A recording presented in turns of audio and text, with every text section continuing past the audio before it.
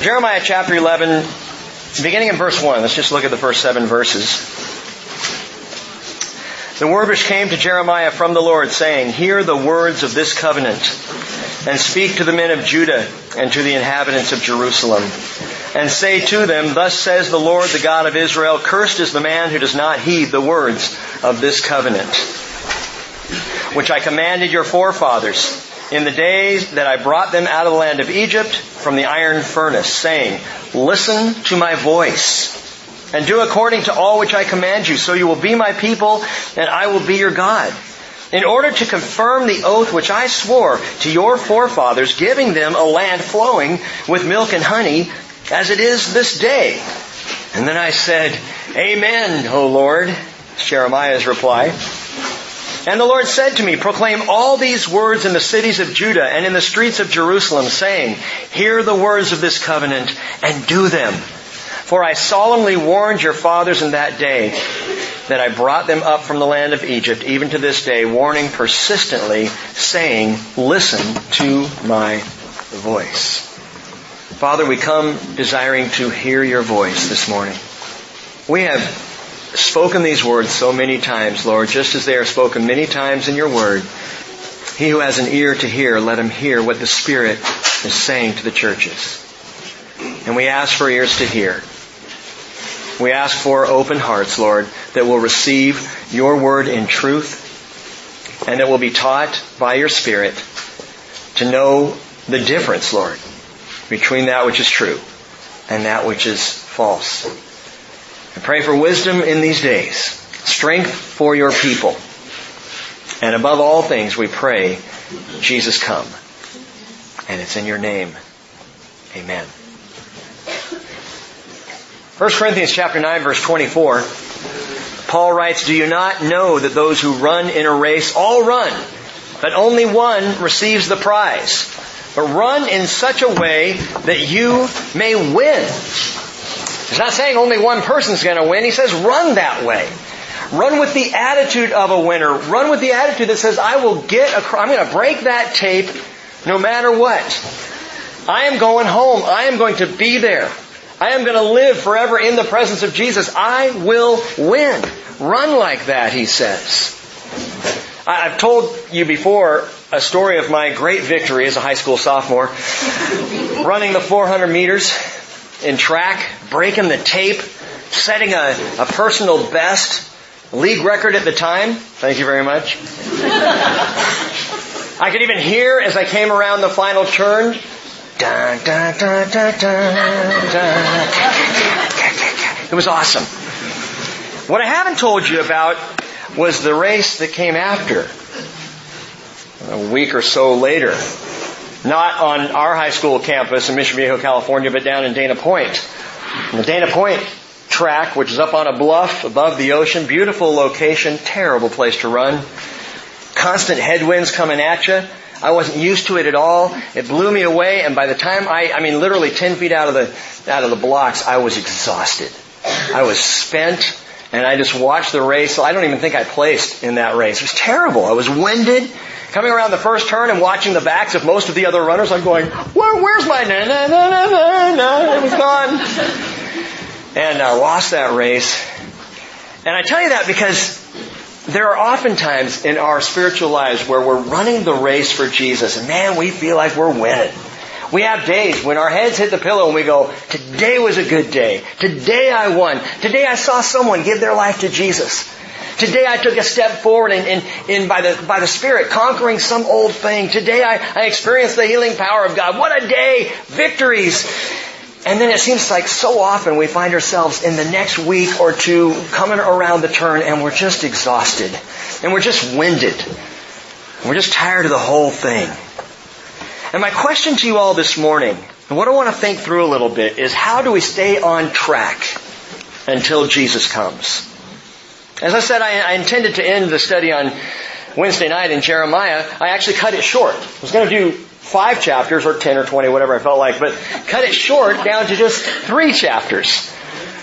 So that I'd have time at the end to share a little bit, something that had come up this last week, something that was on my heart. I know it's dangerous when I do that, but ran out of time anyway. So this morning I want to come back to this and think this through with you. Paul said to Timothy in 2 Timothy 2:15, be diligent to present yourself approved to God as a workman who does not need to be ashamed, accurately handling the word of truth. So let's get something out on the table right now. Let's be absolutely clear. Only the gospel is the gospel. Only God's word is the word of truth. And accurately handling the word of truth means just that. It means that we know the truth as revealed in Scripture and not as sometimes or often twisted by man. I think of Paul's tearful farewell address to the church at Ephesus. And what Paul shared back this 2,000 years ago, listen to these words. He said to the elders there, Acts 20 verse 28, be on guard for yourselves and for all the flock, among which the Holy Spirit has made you overseers, to shepherd the church of God which He purchased with His own blood. I know that after my departure, savage wolves will come in among you, not sparing the flock. He says, and from among your own selves, men will arise, speaking perverse things to draw away the disciples after them. Listen to those words. From among your own selves. We talk a lot about the assault on the church by culture. And culture trying to push things and change things and alter things. And it's always one thing after another. And just when we feel like we fought one battle or perhaps one race, we're into another one. And culture's come up with a whole new way to twist and distort truth and to try and fight against the truth of Jesus. But within the church itself, danger can arise. And often does. I think that's the most stunning to us because we just don't see it coming. We sit down with brothers and sisters in Christ, we talk to those who claim Jesus, and we just assume, oh good, I can relax because you and I were on the same page. But things arise within the church. There's a global church movement. It's come to Anacortes. I'm not sure if it's in Oak Harbor. I haven't really heard, but this last week heard about in Anacortes. It is not a church. It's not a brand new church that's been planted. It's a movement that is getting into churches. And it's called Christian terraforming. And I don't know if you've even heard about it. I hadn't heard about it a week ago, 2 weeks ago. I hadn't heard what this was. Christian terraforming. Leaders Scott and Sherry Norville claim to have been given a new, never before understood final revelation from God. That is the first warning sign. A new revelation. If we started out the Bridge Fellowship and I sat there on the very first Sunday and said, we're here because of a new thing, a new revelation. I have to wait on that one. Where's this guy coming from? What's this about? John Corson says, if it's new, it isn't true. I love that. For one thing, it kind of rhymes, but I like it. He's right on. If it's new, it isn't true. That God has given us, the Bible says, everything that pertains to life and godliness. We have all that we need. There's not a new gospel. There's not a new approach. There's not a new way. Oh, I know we come up with them constantly. There's just something about the church that we love the newest way of going about things. We don't want to be archaic. We don't want to be old school. And so we're always looking for the new approach. And I don't understand why Christians continue to get buzzed about a person rather than the person, Jesus Christ. If you want to be excited about someone, be excited about Jesus, who, by the way, is the same yesterday, today, and forever. He's never changing. He's not new. He's fresh. He's relevant, but He's not new. He has always been and He always will be, and He's our focus. And for the person who doesn't know Jesus, I understand. I get it. I understand being deceived by the things going on in the world when you don't know Christ. The Bible even says that the God of this world blinds the minds or blinds the eyes of the unbelieving, that they might not see or know the glory of the gospel of Jesus Christ. I get that. I have a hard time understanding why Christians get so easily drawn away and deceived even within our own churches, our own fellowships. We should know a little better. Why don't we? Well, we'll talk about that this morning. Christian terraforming. Terraforming, from the science fiction concept of, did you see the old Star Trek movie series back with Captain Kirk, as before it went on to Picard and the other guys, where they, I think it was Star Trek 2, if I'm right, the Genesis Project. And the whole idea was behind it, they came up with this device they could fire into a dead planet and it would terraform the planet and make it living and active and life-worthy and life-sustaining. And of course, by the end of the movie, the planet that they terraformed was tearing itself apart and becoming destroyed. I think that's probably what will happen with this cult. Did you just call it a cult, Rick? I think I did. Yeah. Their website, here's a quote. Have you ever wanted to see your region changed for the kingdom of God? Nothing wrong with that. I read that and I say, yes, absolutely. That's why the church is here, right? That's our calling. Are you ready to see cancer, mental illness, and hatred defeated? Absolutely. I'm on board with that. I read on. Do you know Jesus as your Savior? Yes, I do. Hey, these are my people, right? If so, good news. God has revealed keys so His sons and daughters can participate in the restoration of all things. Okay. Okay. We will liberate creation from the bondage of decay through a deeper understanding of love and forgiveness. Revelation 12 is being fulfilled now. Wow. And all of a sudden I found myself going, excuse me? Something's not right here. You know, the red flag's going up the pole and flapping in the wind. You know? The alert is flashing. The robot saying, danger, Will Robinson, danger. So I read on. I'm going to get back to Revelation 12 in just a minute, but they say terraforming is the process by which sons and daughters of God liberate creation from the bondage of decay, Romans chapter 8, verses 19 through 21. There are scriptures sprinkled all throughout this. Never quoted, but just, listed there. Because Christians, what we tend to do, right, is we see scripture and go, oh, cool, it's biblical. Well, did you read it? Be careful, because what cults will often do is draw out scripture, little quotes, half a verse, list them on their websites to make it look appealing. Be sure you know the Word. Accurately handle the Word of truth, right? But who liberates creation? Is it the church or is it the Lord? I think the Bible's absolutely clear. In fact, the Bible's so clear about this. I'm going to talk forward and backward here a little bit because there's some things I'll get to and I may repeat myself. But the Bible's very clear that the world will go from bad to worse before Jesus comes and makes it right. That we are not going to build the kingdom in the world. I've talked about that before, and that's kind of obvious. I know there are different theological perspectives, different denominations teach different things about the second coming of Jesus and how it's all going to go. But I'll tell you what, if you're just taking the literal truth of Scripture, the Bible says it is not going to get better before He comes. It's going to get worse. And then He will come and make it right. He alone. And part of the problem with this Christian terraforming group is they're going around, they're coming into churches, they present themselves as a prayer ministry. Nothing wrong with that. I am all for it. Prayer ministry, going around and praying in the communities and neighborhoods. Great idea. But the message is subversive. And the message is drawing people in, and it's doing it while at the same time twisting Scripture to mean something that it does not mean. Jesus is the liberator.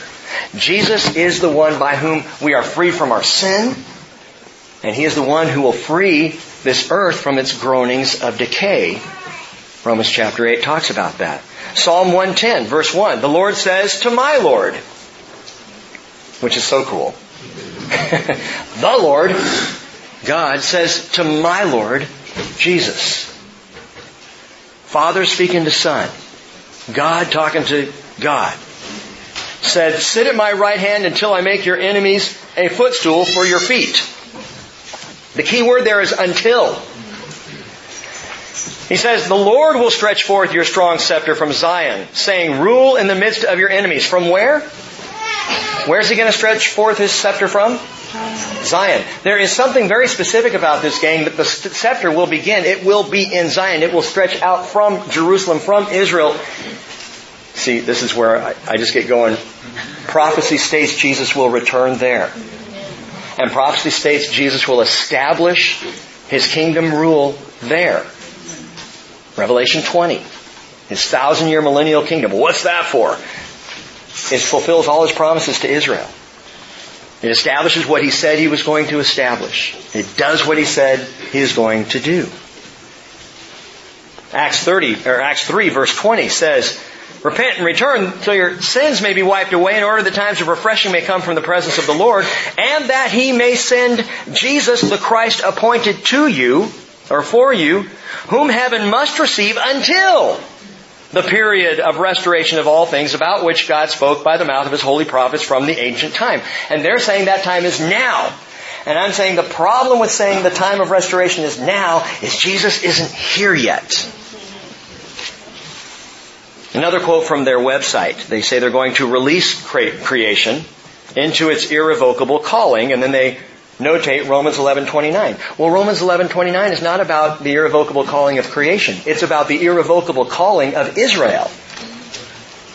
So again, you got another verse out of context. Maybe that doesn't bother you much. Maybe you hear that and go, yeah, but they're just trying to support what they're doing. Exactly.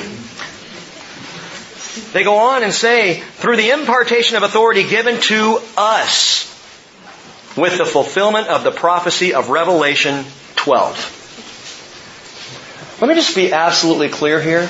The authority of the leadership of the Bridge Christian Fellowship is only the authority of Jesus. I don't have any authority over you. I'm not the boss. I'm not the ruler here. I'm not the leader. I don't even like being called the senior pastor. Rick is just fine. Jesus is the authority. Jesus is the one whose word is final, whose word stands. Jesus and only Jesus. Now, let me show you something. Keep your finger there and go over to Revelation chapter 12. Since they rely so much on Revelation chapter 12 as their hallmark, claiming that Revelation 12 is being fulfilled in this movement among those who consider themselves the Christian terraformers. Okay? Revelation 12 verse 1. We studied this on Christmas Eve, which was really fun. I don't know, I got a kick out of it because it was Christmas Eve. And did I tell you this? I came home Christmas Eve after doing the teaching on Revelation 12 for a Christmas Eve thing.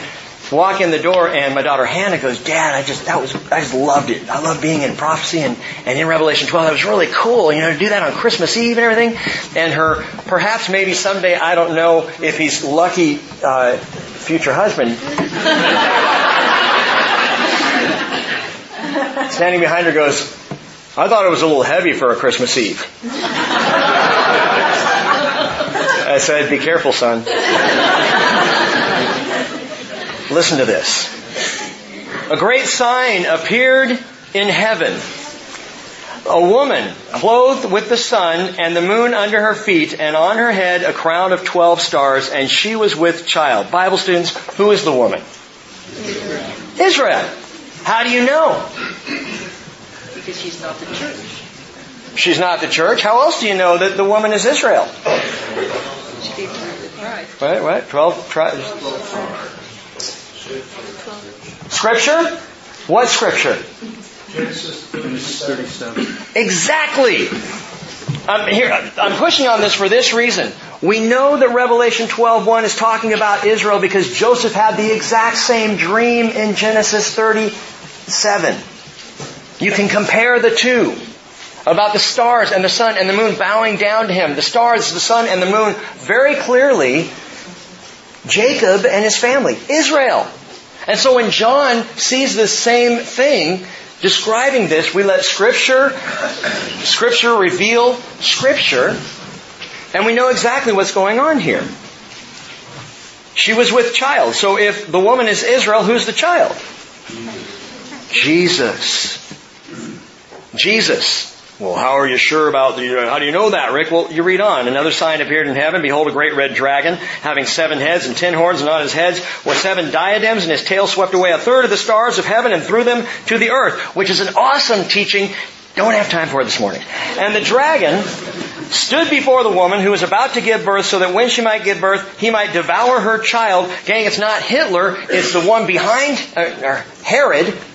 Same one behind Hitler and Herod. It works either way. Satan is the dragon, right? How do you know? Oh, Isaiah. You don't even have to go to Isaiah. It's right there. Look a little further down.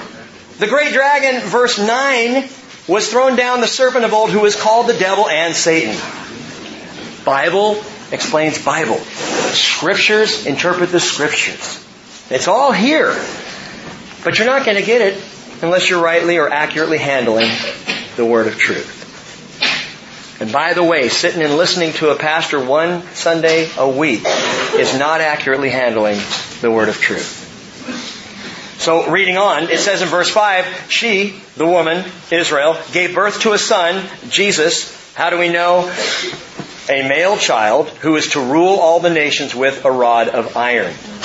Exactly what Isaiah prophesies, what the psalmist prophesies about. The one who rules with a rod of iron is Mashiach in the Hebrew, Messiah, Christ in the Greek, Jesus. He's the one. It's describing Jesus. And her child was caught up to God and to His throne. Jesus, after His resurrection, 40 days later, ascended.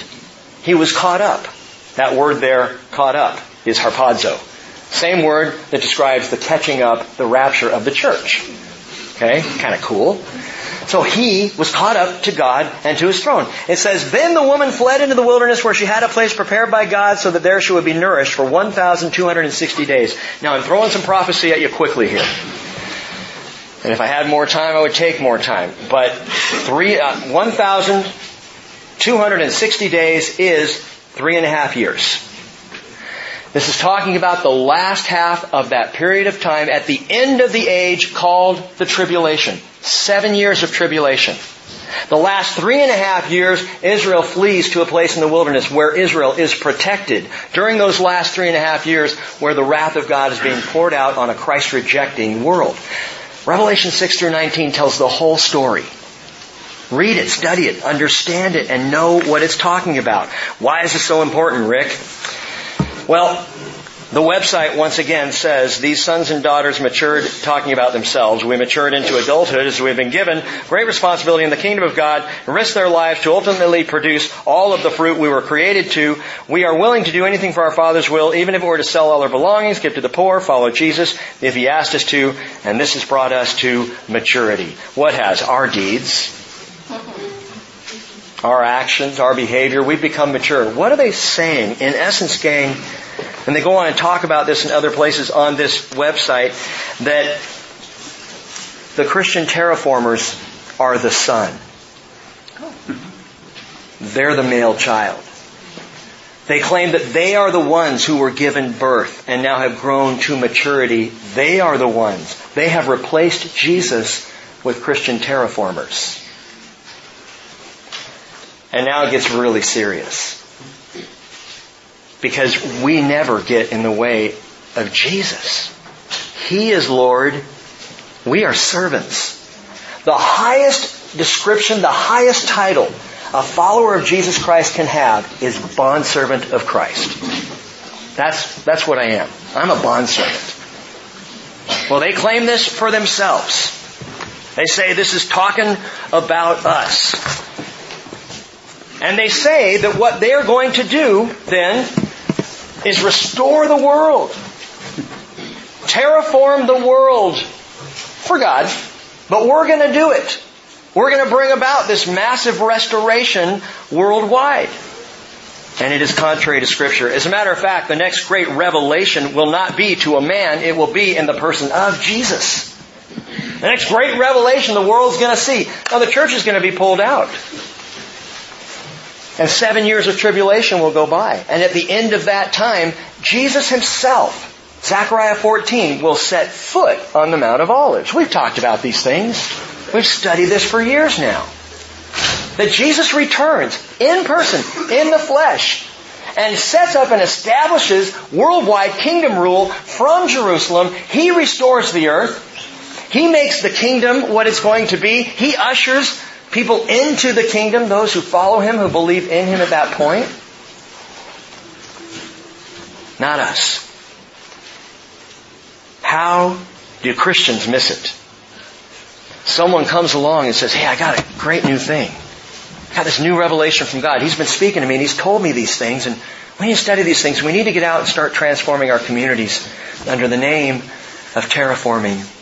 And you might say, well, Rick, it's just a name. I mean, Purpose-Driven Church was just a name. The Seeker-Sensitive Movement, that was just a name, right? I mean, there's all kinds of movements that come along, and it's just creative people using words to kind of describe what they're doing.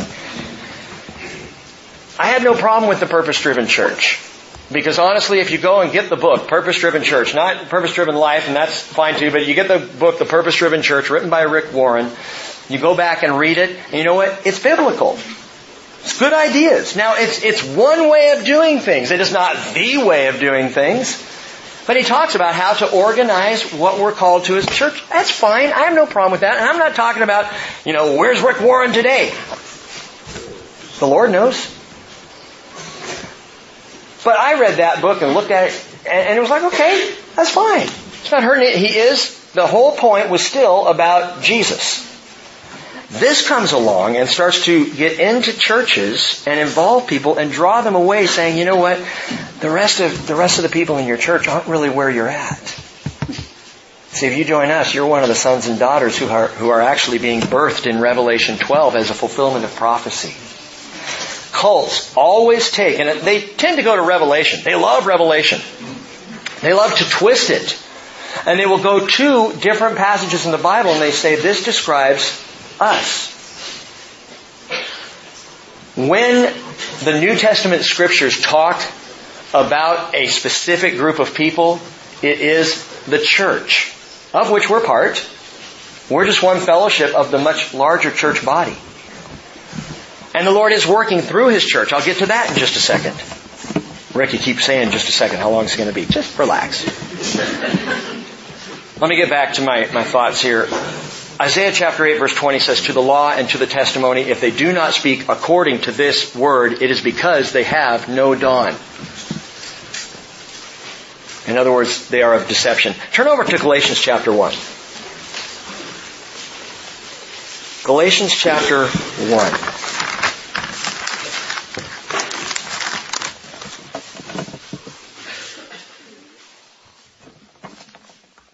Verse 6. Paul is writing and addressing an issue in the first century, but he could be addressing this very situation we're talking about right now. And by the way, this is not just a lesson opposed to Christian terraforming. I do believe it's a cult. But this is a message, a lesson talking about dealing with how do we handle deception in the world? How do we deal with these things as they continue to come up? Paul says, Galatians 1:6, I am amazed that you are so quickly deserting Him who called you by the grace of Christ for a different gospel. Which is really not another, only there are some who are disturbing you and want to distort the gospel of Christ. He says, but even if we or an angel from heaven should preach to you a gospel contrary to what we have preached to you, he is to be accursed. Accursed. As we've said before, so I say again now, if any man is preaching to you a gospel contrary to what you have received, he is to be accursed. What are you saying, Paul? 2,000 years ago, Paul is saying, you have the final word.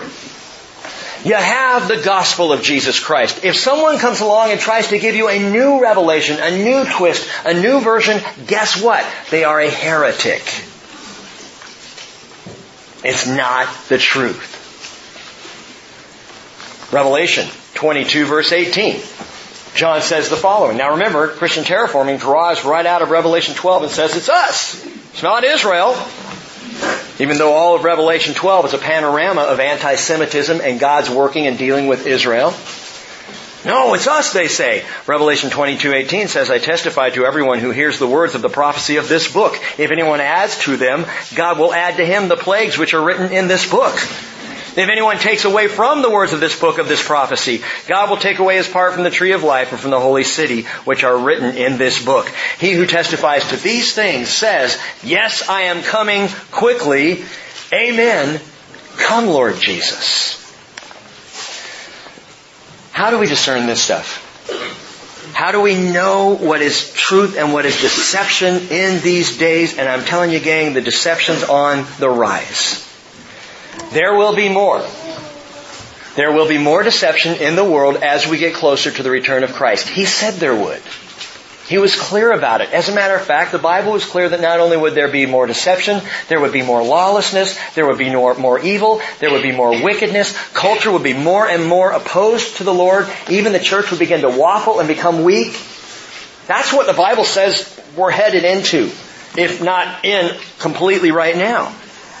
How do we discern deception as followers of Jesus? A movement shows up, an idea, a new approach, and people get all excited. You know, over 38 years of being involved in ministry and 38 years of following the Lord in my life, I have seen movement after movement after movement after movement after movement rise up. And people go, this is the one! And then we look back 10 years later and go, that wasn't the one! Will you focus yourselves, gang? And I pray this all the time. God, help us not to be excited by a movement, but following the moving of your Spirit. Let me just stay with you, Lord. We don't have to have a special name for what we're doing. There have to be a new direction.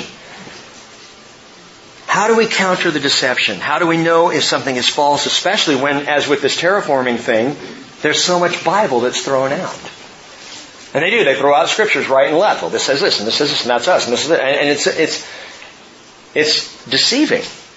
How do you know? 3 simple encouragements this morning for you. And this is Bible 101. I mean, you could teach this in Sunday school. It is so absolutely simple. And Leslie was telling me this last week that she heard somewhere that someone has to hear something 2,000 times before they really own it. So let me just say this again. 3 very simple things God has given us to make us discerning followers of Jesus in these last days. Number 1, be devoted in prayer. Be devoted in prayer. That doesn't mean just the constant before meal prayer. It doesn't mean just the prayer when your car is sliding out of control on the highway. Be devoted in prayer. And by the way, our shepherds are going to be here every Thursday night from here on out. Thursdays are devoted to prayer. Thursday nights here in the barn, and you're all welcome. We're going to try and keep the first Thursday of the month for our shepherds meeting. And then the second Thursday of the month, we're going to focus on prayer for the lost. Although if you have any other needs, you're welcome to come. The third Thursday, fourth Thursday, if there's a fifth Thursday, we're just going to be here every Thursday night praying. And by the way, even though the first Thursday is our shepherds meeting, if you have a pressing need, come on. Because that's primary.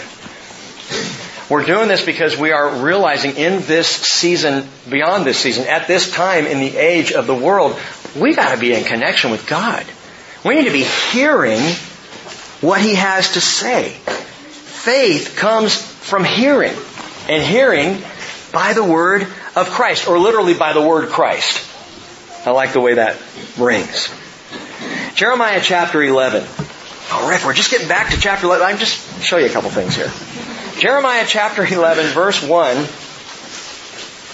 The word which came to Jeremiah from the Lord. Well, how did Jeremiah get the word from the Lord? He heard it. He heard it. I mean, if Eli said, I got a word from Rick for you. Where'd you get it? I don't know. I just made it up. Well, Rick told me. Oh, okay. So you heard it. All right. The word which came to Jeremiah from the Lord saying, hear the words of this covenant. Down in verse 3. Cursed is the man who does not heed the words of this covenant. Down in verse 4. Listen to my voice. If you continue on down, verse 6. Hear the words of this covenant.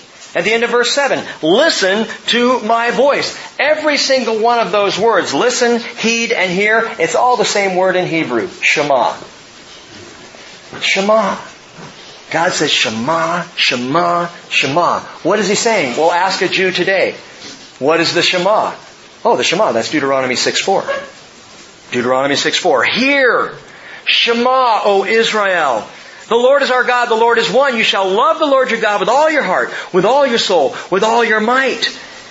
Hear, listen to my voice. Is God playing games with us when He says, listen to my voice?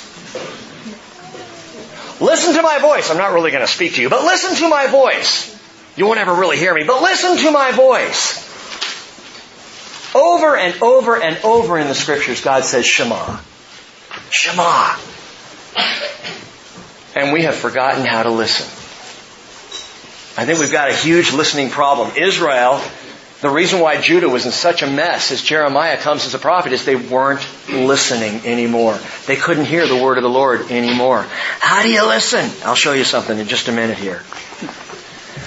The problem with devotion to prayer is a lot of Christians stop with 1 or 2 prayers about a topic, thinking they have the answer and move right on. I've heard so many times, well, I asked the Lord this, and He didn't say no. Great. But I heard the Lord say yes. Really? Okay. Scott Norville claims that God told him to start terraforming. The Lord told me to do this. How do you counter that? Well, God told me this. Oh, well, it must be true. God told you. How do you know? How do you know it was the Lord who really spoke those words and not... How do you know it wasn't a demon? How do you know it wasn't a false spirit? How do you know it wasn't your own head? How do you know? Jeremiah chapter 11 verse 8 says, Yet they did not obey or incline their ear, but walked each one in the stubbornness of his evil heart. Therefore I brought on them all the words of this covenant which I commanded them to do, but they did not. Now check this out. The people are given the Shema. Hear, O Israel, the Lord our God, the Lord is one. You should love the Lord your God with all your soul, with all your heart, with all your might. You know what the next verse says? Deuteronomy 6 verse 6. These words which I am commanding you today shall be on your heart.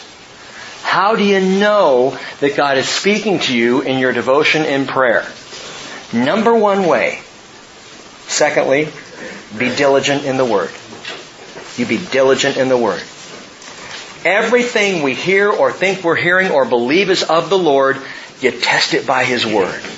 You go to His Word. And by the way, if you're one of those who says, I don't think I've ever really heard the Lord. I know you've talked about that. I know Les has talked about that. Listening to the Lord and hearing the Lord speak and listening to His leading it. I don't know that I've ever really heard Him. Let me give you the best way to begin to listen and then to continue to listen to the Lord. We hear God best when we listen by His Word. You want to know the Lord? You want to hear the Lord speak? Then you get in His Word. And I've said before, the more familiar you are with His Word, the more familiar you're going to be with His voice. And you're going to know who it is speaking. Be diligent, Paul says, to present yourself approved to God as a workman who does not need to be ashamed, accurately handling the word of truth. Let me tell you this very personally. I hear God best. Rick hears God best when I am studying His Word. And about all kinds of things.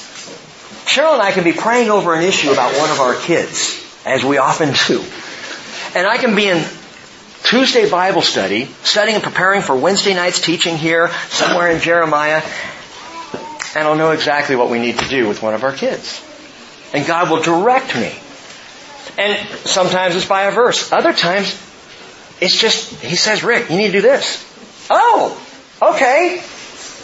You hear God best when you're in His Word. I've learned over the years it's not word searches, it's not commentary, it's not Logos Bible study software, which by the way is great. It's not those things that matter most in studying His Word. It is a dynamic dialogue with the Lord. And it's amazing to me how often, when I am praying and studying the Word, how immediately reflective it is of what's happening right now in this area or in our fellowship. And some of you have come up to me on a Sunday, on a Wednesday, in fact, it happened this morning. Come up and said, man, that is exactly what I needed to hear today. How did you know? And I've told you before, I didn't. I don't. If not for the Word of God before us here, I'm a clueless wonder. Ask my wife. I don't know what's going on. I'm serious. I'm not, I'm such a student of culture. No, I'm not. I'm not. I don't know these things. Accept that which God says. Talk about this. Focus on this. Some do learn to hear the Lord in dreams and in visions. Oh, now we're getting into a weird area, Rick. No, it's not strange. It's Scripture. Acts chapter 2, verse 17. It shall be in the last days, God says, that I will pour forth of my Spirit on all mankind, and your sons and daughters shall prophesy. And your young men shall see visions, and your old men shall dream dreams, which is how we know who's young and who's old, and they're hearing from the Lord. Even on my bond slaves. Oh, there it is. My bond slaves. It's my title. Bond slave, bond servant. Both men and women I will in those days pour forth of my Spirit, and they shall prophesy. There is legitimacy in hearing the word of the Lord in visions, in dreams.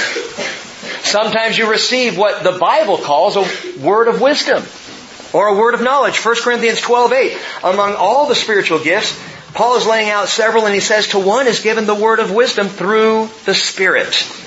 To another, the word of knowledge according to the same Spirit. And there are other spiritual gifts, and my friends, these are legitimate, fair, they help us hear. And we apply those with the sound doctrine of the Word of God. Here's one of the reasons why I get my back up when a cult or some kind of strange movement comes to town, especially when it's charismatic in nature. What concerns me is not only that there are well-meaning Christians who go running off after this kind of thing and become deceived, but there are also well-meaning Christians who, when they see this kind of thing, run in the opposite direction and start to deny the work of the Holy Spirit. And that is just as bad. God has given us, by His perfect order, He has given us His Word to ground us. He has given us His Spirit to invigorate us, to give us life.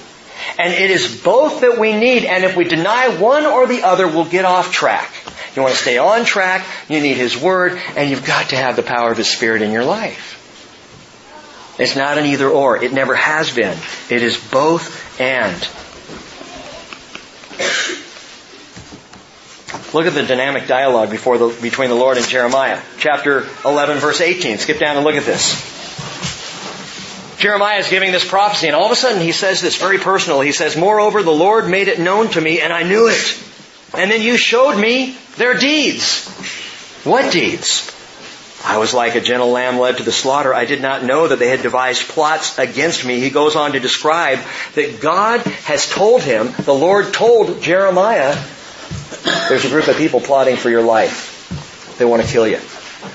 Jeremiah did not know this on his own. He didn't stumble upon it. He says very clearly, the Lord made it known to me. Oh, yeah, well, he was one of the prophets of old. Yeah, and the Lord said, even on my bond slaves, both men and women, I will in those days pour forth of my Spirit, and they shall prophesy. You're no different than Jeremiah. Jeremiah was just a guy who committed his ways to the Lord. That's it. And he heard from the Lord. He was aware from the Lord of this plot against his life. He's already dialoguing with the Father. He's already in a conversing relationship with God. He's devoted in prayer and he's diligent in the Word. How do you know he was diligent in the Word, Rick? Look over at chapter 15, verse 16. We'll talk more about this next week. Jeremiah says, your words were found and I ate them. And your words became for me a joy and the delight of my heart, for I have been called by your name, O God of hosts. I ate your words. He ate them up. Jeremiah is the one in the front row in Bible study with the Bible open and pen going. He's going, yeah, this tastes great. He was devoted in prayer and he was diligent in the Word. And because of this, Jeremiah had a dynamic relationship with God. A conversing relationship that was interactive and real. And my friends, there is no reason why any of us shouldn't have the same relationship today. Don't deny yourselves the possibility that you really can walk in the Spirit of Christ. Know the Word of the Lord. Well, Rick, the Bible's just so big. I'd rather just come and hear it you say. Well, you do so to your own peril. First hour when I asked the question, where do we find out that Israel, that the woman is Israel in Revelation 12? And someone in the back said, because you told us. Exactly my point. That is never a basis for believing anything in the Scripture because some guy said so, whether it's Scott Norville or Rick Crawford or Chuck Smith or John Hagee or Rick Warren or Ron Crawford, my brother. Don't ever listen to him. I'm kidding. I love Ron. Diligent in the Word. Devoted in prayer. Speaking to my brother Ron, he calls me last Sunday, actually sent me a text. And on the text it just said, if you had one thing to tell your leaders at your church fellowship, what would it be this afternoon? And I was confused by the way he wrote it this afternoon. He just wanted to know immediately without me thinking about it. He just wanted me to shoot back a text and tell him. But I didn't understand, so all I said was, huh.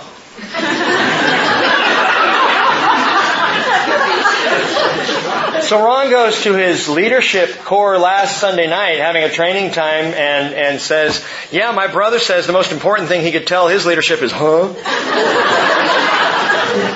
Thanks, bro. I came back to the text later on and I'm like, oh, and I texted back, prayer. Prayer. Well, I got a text about an hour after that from Ron. And he said, oh, I got to talk to you about something. And so we had breakfast on Tuesday, and Tuesday we sat down and go, what do you want to talk to me about? And he goes, I didn't hear back from you until after I got home from my training. You know what I told my people was the most important thing that they need to know and do? Prayer. Prayer. Ron was right. We have got to be a people in prayer who are diligent in the Word, devoted to prayer. If you want to be able to discern the deceit that is going on, and dang, it is heavy, it is thick. It's in the world all around us. It's not just culture. I'm tired of culture, by the way. I am sick of what culture is doing. I am fed up by our culture. Let me ask you, are you getting worn out? I mean, how many people are just exhausted? There was a day in America when you could walk down the street on your way to church and everybody else would be walking down the street on the way to church. And they might be different denominations, you know, the Baptists and the Methodists and the Who's-Its, and they're all going and, you know, trying to make sure they get to the restaurant before the other church let out. I mean, but it was just kind of the way it was. And there was an understanding of what was true and what was moral and what was right. And our culture is just non-stop. Non-stop. When you have it coming from without, it's bad enough. When you have it coming from within, sometimes it gets almost unbearable. I want to offer you one more encouragement, actually, this morning. And something to recognize here. After Jeremiah is alerted to the devious plot against his life, he cries out for justice and protection. He says, and I love verse 20, O Lord of hosts, who judges righteously, who tries the feelings and the heart. This is chapter 11, verse 20. Let me see your vengeance on them, for to you I have committed my cause. That's the right thing to say. To you, Lord, I have committed my cause. Not to some new movement, not to my church. Don't commit your cause to the bridge. What a major mistake that would be. You commit your cause to Christ. And prayerfully, we're all doing that. So as a fellowship, we're moving in the direction of Jesus. You commit your cause to Him. And therefore, thus says the Lord concerning the man of Anatot, who seek your life, saying, do not prophesy in the name of the Lord, so that you will not die at our hand. So that's what they were saying about Jeremiah. And he says, behold, I'm going to punish them. And the Lord goes on to tell how He's going to punish the men of Anatot. By the way, Anatot. Jeremiah chapter 1 verse 1 tells us that's his hometown. Jeremiah was born and raised in Anatot, in the land of Benjamin. A priestly city, a Levitical city. And God says, this plot against your life is coming from your hometown. But it gets worse. So Jeremiah hears that. But God says, I'm going to deal with him. I'll take care of it. I got your back, Jeremiah. And then from verses 1 through about the end of 4, Jeremiah whines. He gets all whiny. He starts to say, after God promises to protect him and take care of him, Jeremiah starts to complain to the Lord about the injustice of it all. He says, Lord, wickedness prospers. That's not fair. How come I'm out here committing myself to your cause and all these wicked people are getting all kinds of stuff and their lives are going well and they're successful and they're fruitful and I look at that and I say, it's not fair, Lord. And you know what? How the Lord answers, it's not fair? He doesn't. What He says is, have faith in me. I am just. I am righteous. I will make everything right. All you have to do is trust me. And listen to then what God says to Jeremiah after throwing out this injustice. And God says, verse 5, if you have run with footmen and they have tired you out, then how can you compete with horses? Isn't that great? Jeremiah, this is only the first plot against your life. And you're already tired? He goes on, he says, if you fall down in the land of peace, how will you do in the thicket of the Jordan? The first thing God says to Jeremiah is, well, let me encourage you, son, it's going to get worse. It's going to get much worse. This is going to be the hardest road that you've ever walked. And the road will not get easier as you go. It will get harder. One of the things that concerns me about this Christian terraforming movement is it is saying exactly what the false prophets were saying in the days of Judah, in the days of Jeremiah. Peace, peace, when there is no peace. It is a false declaration. We're going to change the world. We're going to liberate the world. We're going to make all things new. No, we're not. And as we don't, all we end up is just crushed and discouraged. It's a lie. Peace, peace. There is no peace. Now, don't get me wrong. There's peace in Jesus. There's always peace in Jesus. And no matter how hard the road gets, there's a contentment there you can't find anywhere else. But then he says in verse 6, one more thing just to encourage and help out Jeremiah. For even your brothers and the household of your father, even they have dealt treacherously with you. Even they have cried aloud after you. Do not believe them, although they may say nice things to you. By the way, Jeremiah, your hometown's against you. It's going to go from bad to worse, and your family's in on it. Have a nice day. What kind of encouragement is that, Lord? What are you saying to Jeremiah, Lord? In essence, this. The race ain't over yet. The race ain't over yet. Don't crumble to culture. Don't get sidetracked by false teachers promising peace and prosperity. You're going to end up winded by their deception. How do we stay on track? I had lunch with Clark Donnell on Thursday of this last week. And Clark was bringing up, and you know he's on the board at Whitworth University. And he was talking about the challenge there right now and the attempt to try and redefine marriage in the student handbook at Whitworth University, which is a Christian college, long, deep roots in the Presbyterian Church going way, way back. And because in the Presbyterian Church of the USA, the move is toward the broad-scale acceptance of homosexual marriage. Now, of course, that's affecting universities and colleges and all that. So we're talking about this. We've been praying for Clark. And talking about this attempt to redefine marriage. 7 Presbyterian pastors are on this board. And at this big meeting that they had in Arizona last week, 7 pastors, all 7 of them agreed and recognized that God's definition of marriage in the Bible is one man and one woman for one life. 4 of those pastors went on to say that they still feel like they should change the definition in the student handbook on the Whitworth campus. What? Hey, Clark shared that and I sat back in the chair and I said, are you kidding me? And ever since Thursday, I've been thinking about why. Why would these pastors do that? And I don't know their hearts, but I can only suppose that they're just weary. They're just tired of the battle.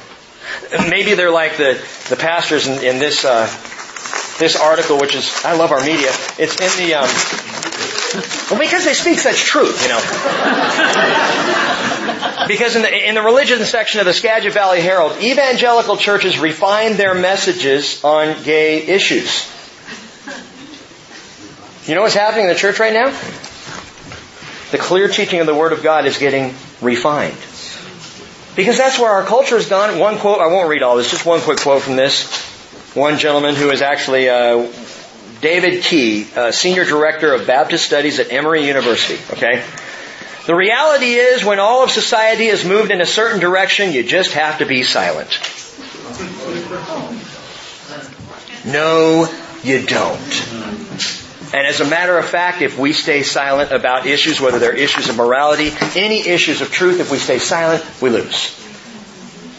The pressure from culture is intense. The pressure even coming up within, of deception within the church. And there are days, gang, as a pastor myself, I say, I just don't want to deal with this stuff. I don't want to talk. I didn't want to get up this morning and talk about a cult.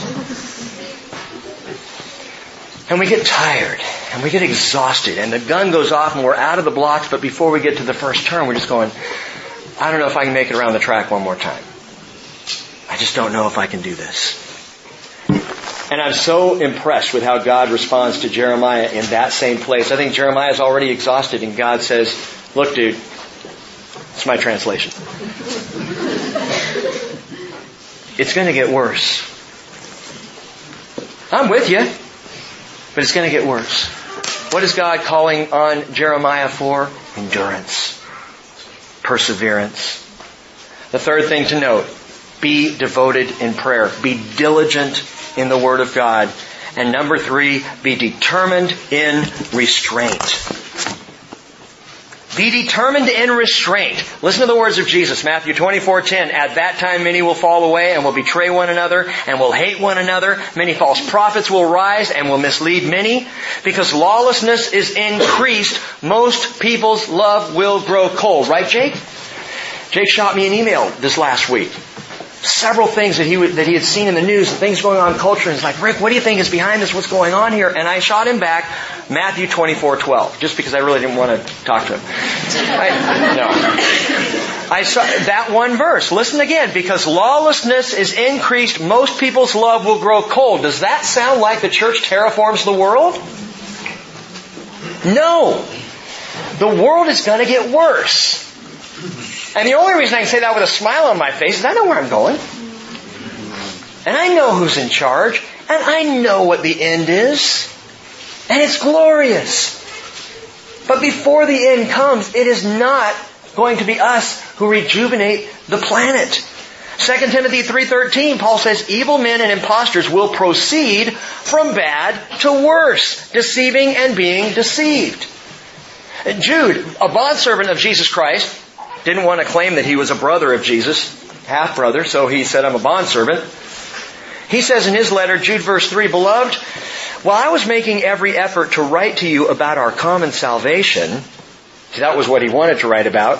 He said, I felt the necessity to write to you appealing that you contend earnestly for the faith which was once for all handed down to the saints. And Jude goes on to spend his entire little letter about contending for the faith, about standing for the truth because the days are evil and will only get worse. Paul, talking about the rise of Antichrist and truly the spread of the world's domination of evil, makes this statement. 2 Thessalonians 2:6. And you know what restrains him now, so that in his time he will be revealed. For the mystery of lawlessness is already at work. Only he who now restrains will do so until he's taken out of the way. Who is he who now restrains? I'm hearing church and Holy Spirit, and you're both right. The Holy Spirit is the great restraint of evil in the world today. Take the Spirit out of this world and evil would flood the world. The Holy Spirit works in the church. If the church will not quench the Holy Spirit, if we will allow God's Spirit to work, which sounds a little funny to me, if we will allow His Spirit. But He set it up that way. He said, I want you to accept my Spirit. I want you to welcome my Spirit. I want you to walk in my Spirit. And if you don't quench my Spirit, great things will happen. The Spirit restrains the tide of evil, and He does it through and in the church. The connection between the church and the Holy Spirit is absolutely profound, and it's clear. Read the book of Acts if you want to see that. He who restrains, the restraining influence, until it is taken out of the way. The church is going to be taken out, caught up, raptured. And when that happens, the Spirit will go with the church. And this world will be back the way it was before Christ came the first time, without the Spirit restraining the tide of evil. Now I'm telling you that for this reason. This whole idea of restraint is exhausting. It is challenging. The one who restrains always has to put forth more effort than the one who's pushing against. Kind of like my belt.